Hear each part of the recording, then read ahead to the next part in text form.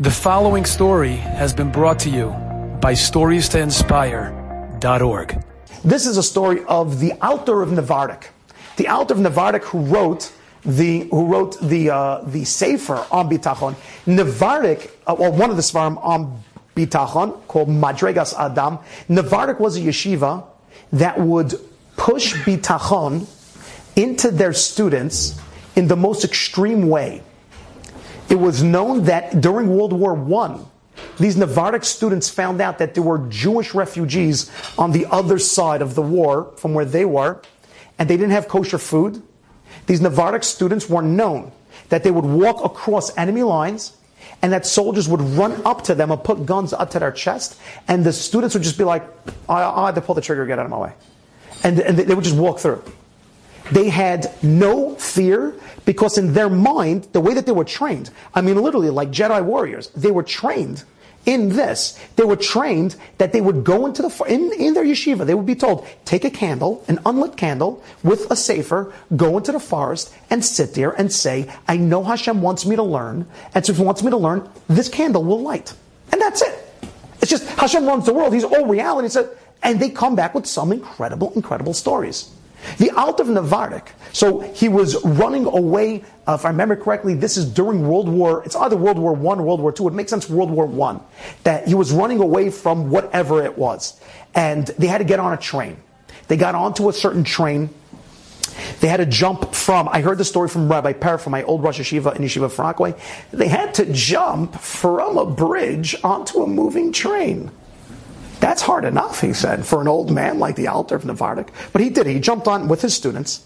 And then they had to put their feet over and climb down.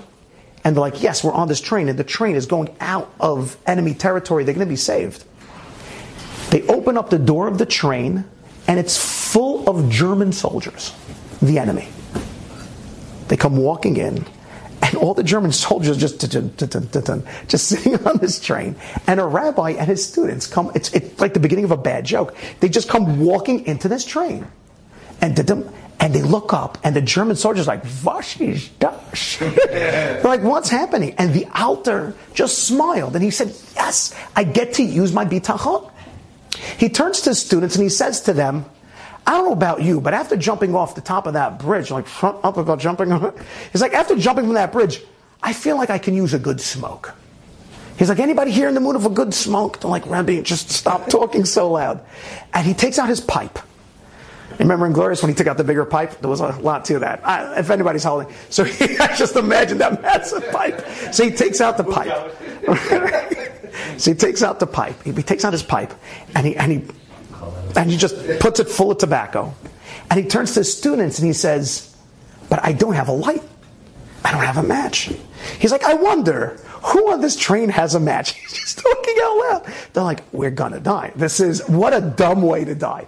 So he says, I think he has one. And he points to the Herr General, just Blitzkrieg Nazi von Nazi, who's sitting in the front, and he walks up to him and he says to him, he's like, a guten Morgen, mein Herr. He's like, good morning. And he's like, a guten Morgen, der Rabbiner. And he says to him, Hab's deine Feuer? Do you have a fire? And the Nazi says, ja, hab's mir a fire. And he takes out a thing, he just lights it, and the Alter and he just blows some smoke. And he says, thank you, a große Dank. And he says, you're welcome. And he goes back. And he sits with his students, and nothing happened. And his students, when they got off the train, they said, how? And he said to them, I believe Hashem wasn't going to kill us today. I believe we have more to do in life. And he lives with this reality. Guys, I can tell you stories, a story upon story upon story. They have the incredible ones with the Brisker Rav. When he showed up, he was trying to escape in World War II, trying to escape from Nazi Germany. And they got to a certain checkpoint where you needed very specific papers. And the students said, Rebbe, we don't have those papers, and we're going to get up there. They're not going to kill us. And he's like, I don't know why you disturb me. We're in the middle of a thesis right now. Let's just keep on learning. And when they got to the front, this is a documented thing from his kids that they would always say over the story. And a couple of soldiers on horseback came running up and handed them the documents. The soldiers looked at it and said, "We've never had such an important person." And they even got him like a carriage or a horse-drawn thing to like bring him over to the next thing. Just incredible stories. Bitachon, just believing that Hashem is involved in my every instant of life. That is what we're going for. Enjoyed this story? Come again. Bring a friend. StoriesToInspire.org